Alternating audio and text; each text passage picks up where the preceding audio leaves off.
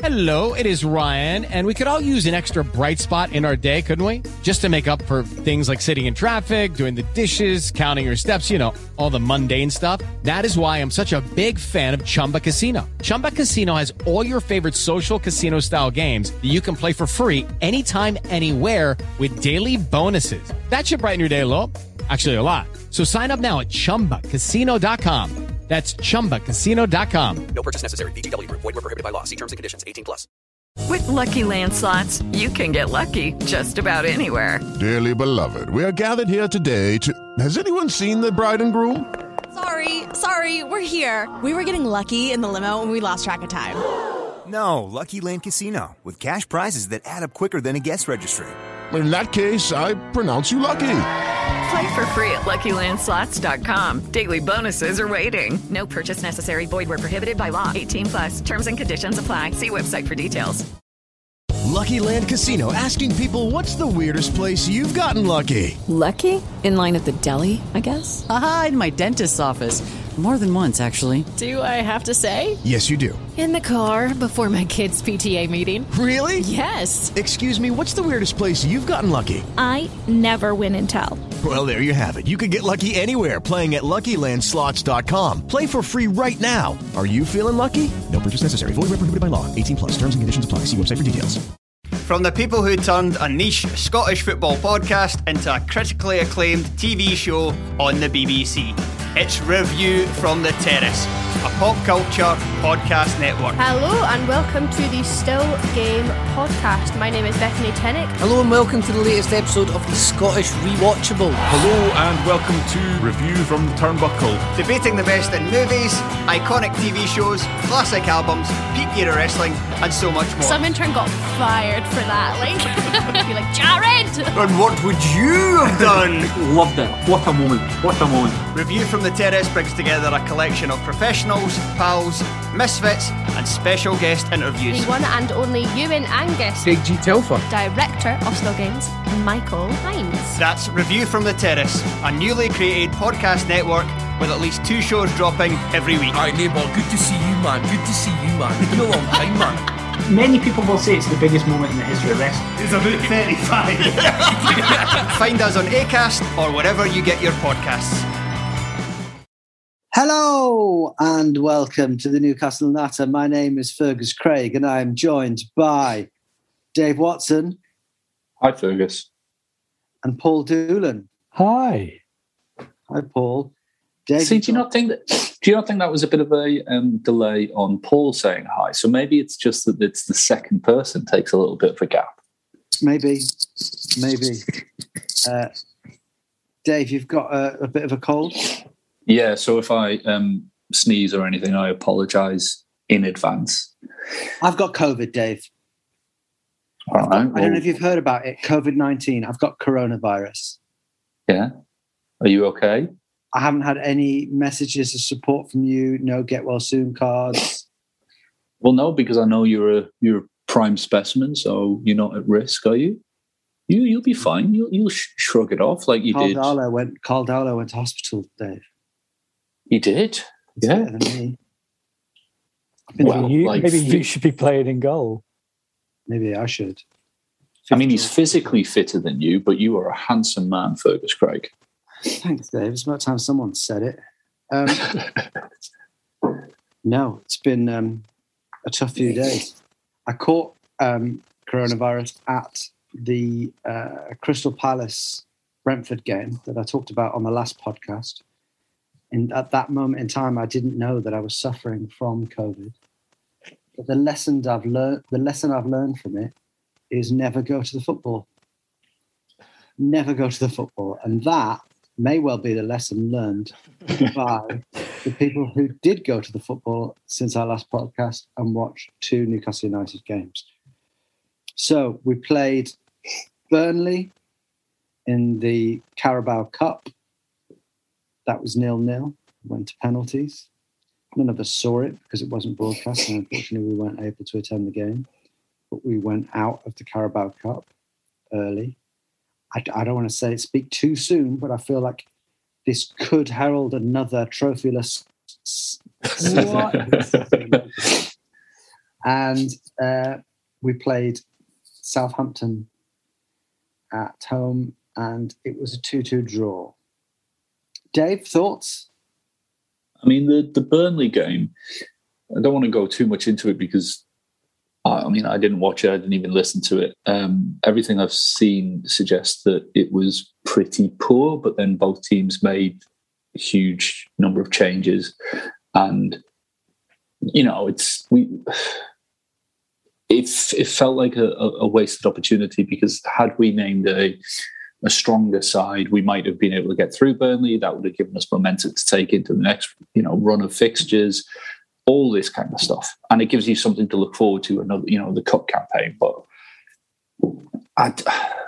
it's kind of what I expect with Newcastle these days. So going out of the cup early is not a surprise, and it doesn't bother me too much. I'm more worried about league form. Of course, yeah. What it did do is it didn't help the mood, which is already very, very grim. So going out at the first opportunity in the Carabao Cup against another Premier League side, albeit Burnley, isn't a huge disaster. But Steve Bruce did have an opportunity there to maybe not turn the mood in any way, but maybe stop the river of fundament. Although his response was that it wasn't like we didn't lose on the night, which is not it's not the best reaction to going out of the cup. I did listen to the game, and it sounded we deserved to win that game and miss some sitters, but you just think a stronger starting 11, like Dave says, and we win that easily. But I think we all predicted penalties, didn't we? As well. We did, yeah. I did watch the highlights, brief as they were, on what channel is it? Are they on? The Carabao Cup highlights. Like Eurosport 4? No, it's like Quest. It's like a TV channel that seems to only exist to show Carabao Cup highlights.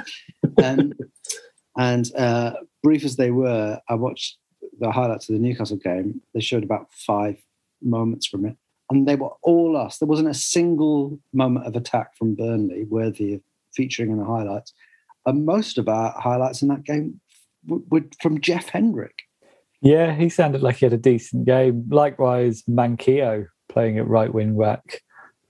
He was brought off early, I assumed probably to start against Southampton, but still on the bench. I'm not sure. He just doesn't seem to be fancied. There's a lot of that going around. Yeah. Well, let's talk about Southampton. I think we all watched it. Paul, what were your thoughts on the Southampton game? The first half was as bad as anything we've served up recently. It felt, as much as the end of last season felt like we've got Willock in now, and we're playing more on the front foot. This was a return to very much 5-3-2, not 3-5-2. We were so deep, and the problem we've had for, it feels like 8 years now, is that we just don't know what to do when we've got possession.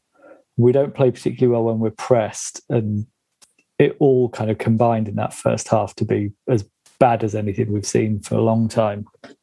Yeah. But then second half, we actually played on the front foot a bit more. I think it's not a huge amount of positives. We both should have won and deserved to lose. So in a weird way, the draw feels a bizarre result and kind of underwhelming, but more than we deserved. I know that's a weird thing to say what you've said, but I completely agree with it. But if Steve Bruce answered that in a press conference, we should have won and deserved to lose, then everyone would lose their fucking mind. Yeah. Like they do everything he says. Dave? I don't think we deserve to win at all.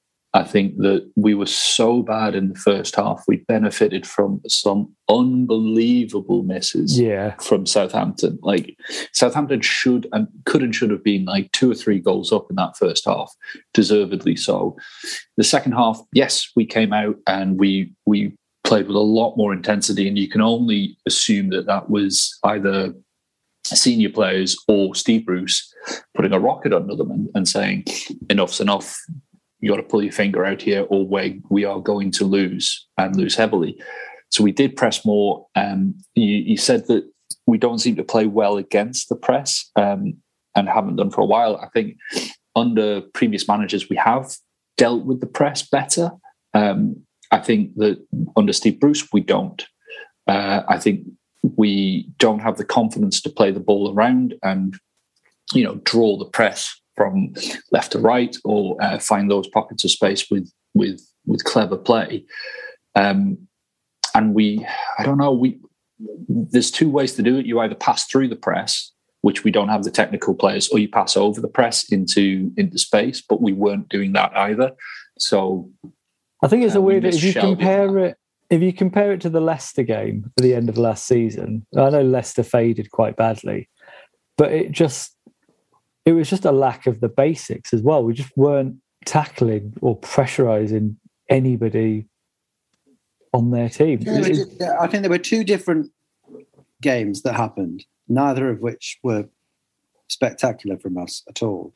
The first half was absolutely dreadful. And I think that it's a thing that we tend to do, where I can understand what the aim was. Southampton beat us quite badly last season. Certainly the first time we played them. I can't remember what happened the second time we played them. Second one, we won 3-2 with 8 men left at the end. Yeah. Was that mental game? Oh, yeah, that was a stunning performance. But the first one, we did really struggle with them pressing us. And we're just a team that, in general, against those kind of sides, does struggle in possession. So I think there was a completely logical thinking that we're going to allow them to have the ball, and we're going to play quite deep and defensively. But I think what you have to do when you do that is play with a lot of intensity. Just playing defensively doesn't mean... I think there's a thing that we've tended to do quite a lot over the last couple of seasons is when we're trying to play cautiously or defensively, it's like we have no intensity at all. It's like the idea is that you dial down. Part of playing cautiously is to dial down any intensity. So what it meant was that we were second to every ball, every 50-50 challenge we lost. And if we did ever play a pass, it was we didn't move the ball quickly or anything. So it was dreadful, that first half. And I think we agree we did deserve to, if you take the game as a whole, 90 minutes, because that first half was so bad, we deserved to lose. But I also agree with Paul that because we managed to, by hook or by crook, in the second half, we did manage to get ourselves ahead twice, which we also did in the last Premier League game against... No. Are you talking about the West Ham game? Against West Ham, we got ourselves ahead as well. So we managed to do that, and should have, you would hope, found a way to get all 3 points, even though I agree, when you look at 90 minutes, we didn't deserve it. Yeah, it was because I think on the WhatsApp chat that we had, that I think you two were saying that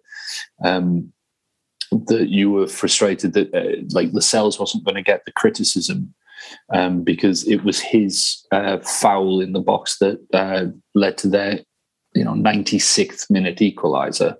And my position was that if you look at it over the course of the 90 minutes, then it's not down to one player making one mistake in the 90th minute that we drew that game. It was the entirety. We didn't defend. Even in the second half, we weren't defending well. We were still relying on Southampton making mistakes. And Bruce gets a lot of criticism from me from not managing games. And I think that's something that we've seen throughout his tenure, that he doesn't know, like you're saying, when he wants to defend a lead, we do drop back, which is sensible, but we don't press. And like you're saying, we don't have that intensity. And that has to come from both the manager putting those instructions across, like get forward, press harder, do that, move in this, whatever. But it's also got to come from the players.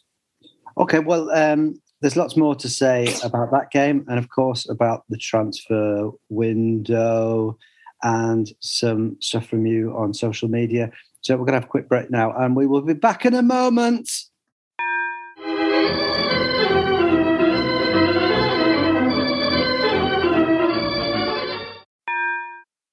Welcome back. Good break, guys. Lovely. Yeah. I've got a big pack of tissues. It's not that kind of pod, Dave. It's not that kind of pod. It's not that kind of pod. Unless you are turned on by a decade of decline. So,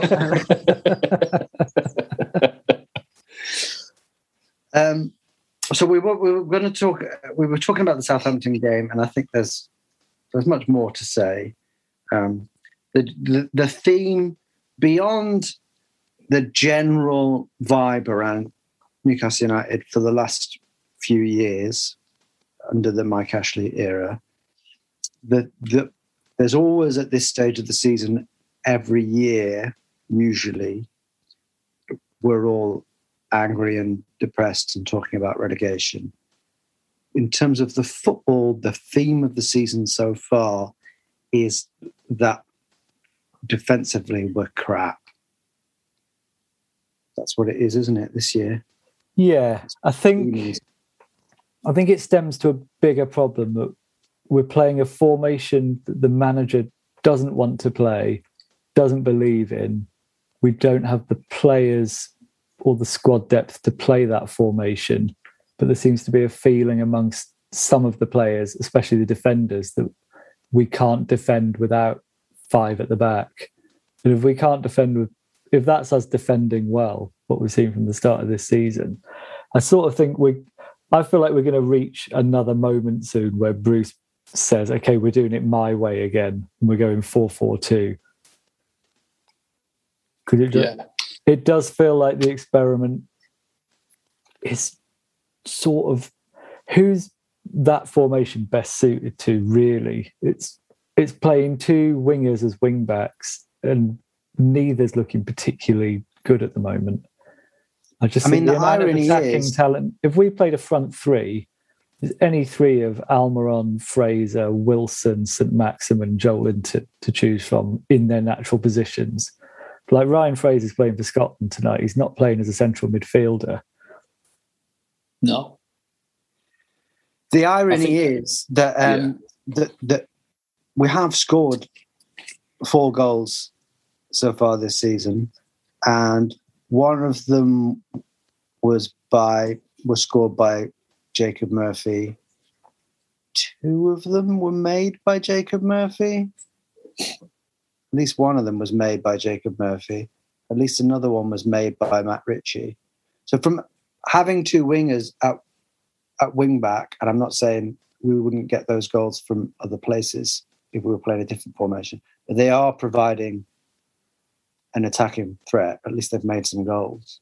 Yeah. But they are alive. I mean, I take your point, but then having 2 wingers at wing back does mean that you are susceptible on the flanks, and you are going to concede a lot more opportunities to the opposition. I think we'd be better suited with 4 at the back, with Dummett and Manquillo, and have a defensive unit, like play a 4-3-3 with Hayden, that back 4, with the pace and movement of the attacking unit that Paul was mentioning up front, to make the space and to play expansively, and just have those 5 players at the back plus the keeper as the defensive unit, because we're playing with so many men at the back and we're still bad at defending. That what's the you're saying, Paul, who's that for? Like, why are we playing with 5 at the back? I don't believe it's the players saying we have to play 5 at the back. I don't think it was last season, though. I think there was a clamour from the players to go back to 5 at the back, because that's what they were used to. I don't know if it's still the case. No, under Bruce last season. Remember, we started the season, I think, playing 4, and we reached the point of switching back to the 5 because it was felt amongst the team that that's what we needed to do. But you can tell I don't think Bruce particularly believes in it. Problem is, it's now shaping our transfer strategy as well. So sort of looking for players to plug the gaps of that system. Well, apparently looking. Yeah. the problem is we did finish the season in really good form playing this way. Yeah. We made a decision to start the season this way, of which there's a real logic to. And we did end last season with Ritchie and Murphy at wing back.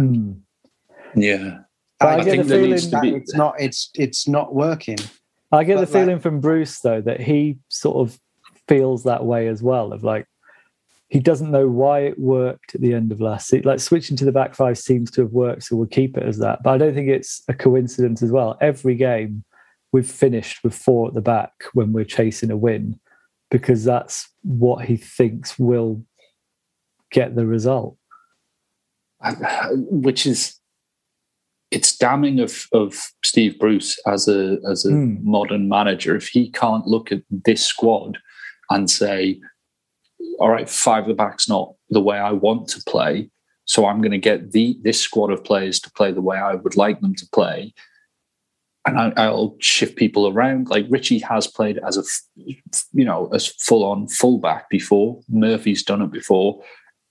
So if he wants to keep those players on the pitch, then they can do that role. So it's damning that he can't. Well, I'm assuming if you've got those 2 players playing at wing back and everyone's complaining that we've got wingers at wing back, then yeah, sure. But if put them to full back, then my point was that if he wants them to be on the pitch, he can either play them as, we could play a 4-5-1 and have them as out and out wingers, and we can play them. There are options. There are a multitude of formations that we can be playing, a multitude of styles that we can be playing. If Steve Bruce can't look at this squad and find out what the best formation and system is after he's been at the club for 2 seasons, and we haven't made a great deal of first team changes. It's only Joe Willock that's been added this window, and that was the same as last year. He should know what players to play in what position and in what formation and in what style. He should know this by now.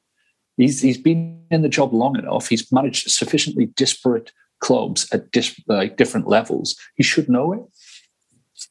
Fair enough. I'm going to do my general thing that goes against the grain of every football fan, it would seem. But aside from the first, I predicted we would lose this game 3-1 against Southampton, and I predicted everyone would lose their shit, but they shouldn't. We ended up drawing 2-2, and we were in the lead twice and could have won. We were in the lead twice against West Ham. The downside of that is both times we've come away from those situations not with all 3 points. But I don't think it's anywhere near as bad as Newcastle fans would have you make out. There were some positives. Sean Longstaff looked good in central midfield for the first time in a while. St. Maximin and Wilson look as dangerous as normal, and the team seemed fitter in the second half than it has recently. It's the annoying thing of you shouldn't need 3 games to get up to basic fitness. I think the first half was so bad that it coloured the mood for the whole game, and it undid any idea that the end of last season was a corner turned if you could revert back to that bad straight away. But I don't know. It wasn't. Plenty of teams will not beat Southampton this year, I think, and it won't be a disaster. But it's hard to view it just as one result. I think if we'd gone in at half-time 2-0 down, which, like I said before, was entirely possible, and then gone on to draw 2-2, the mood of Newcastle fans would be a lot brighter. But it is that as bad as we were in the first half, we weren't as good as that in the second. We were just much better than we were in the first half. We still weren't great. Like I said, we weren't good defensively. Southampton was still profligate. I see things to be concerned about that I don't have faith in the coaching staff and the manager to turn around. Got Graham Jones there. Graham Jones.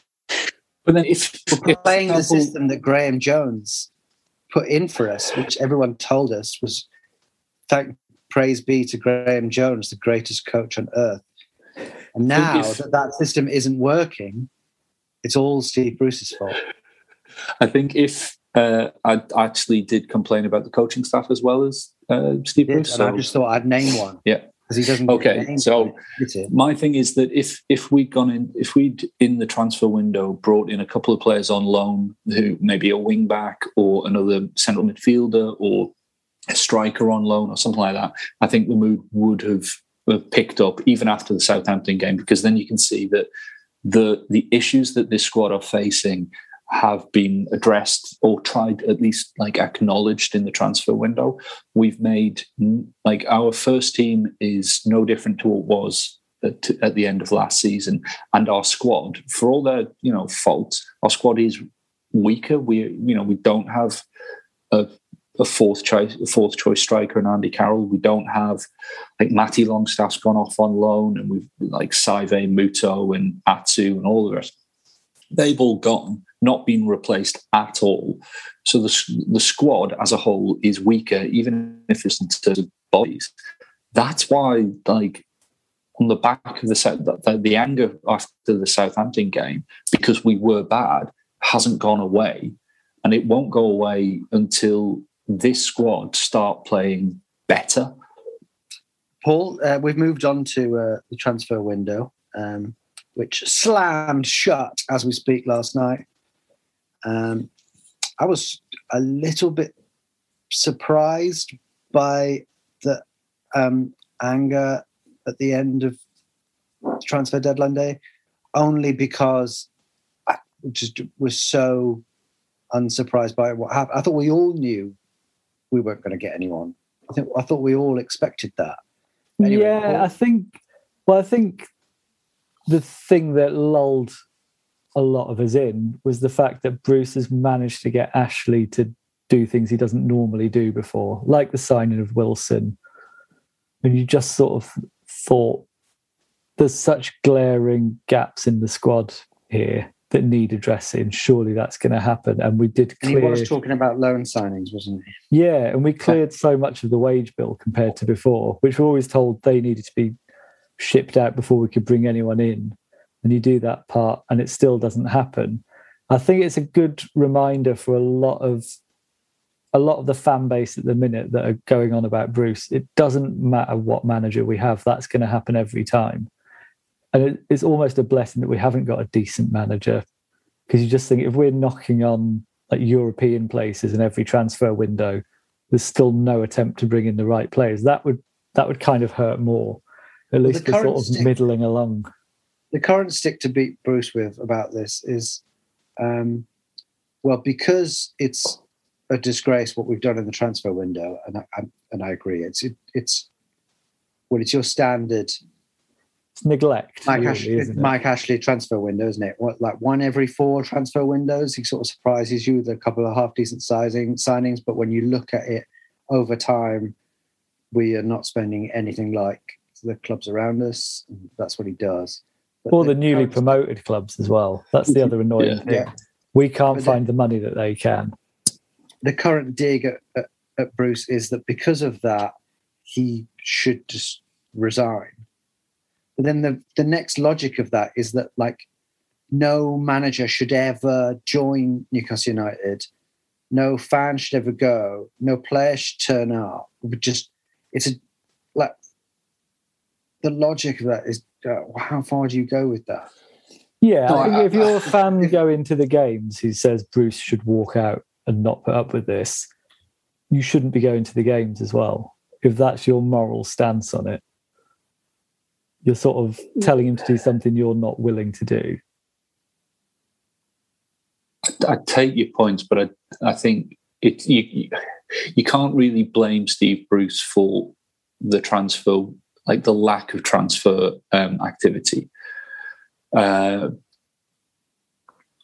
think that he was so desperate to get Joe Willock that I think that stopped him getting other players, because the club prefers to buy in a lump sum and not have transfer debt.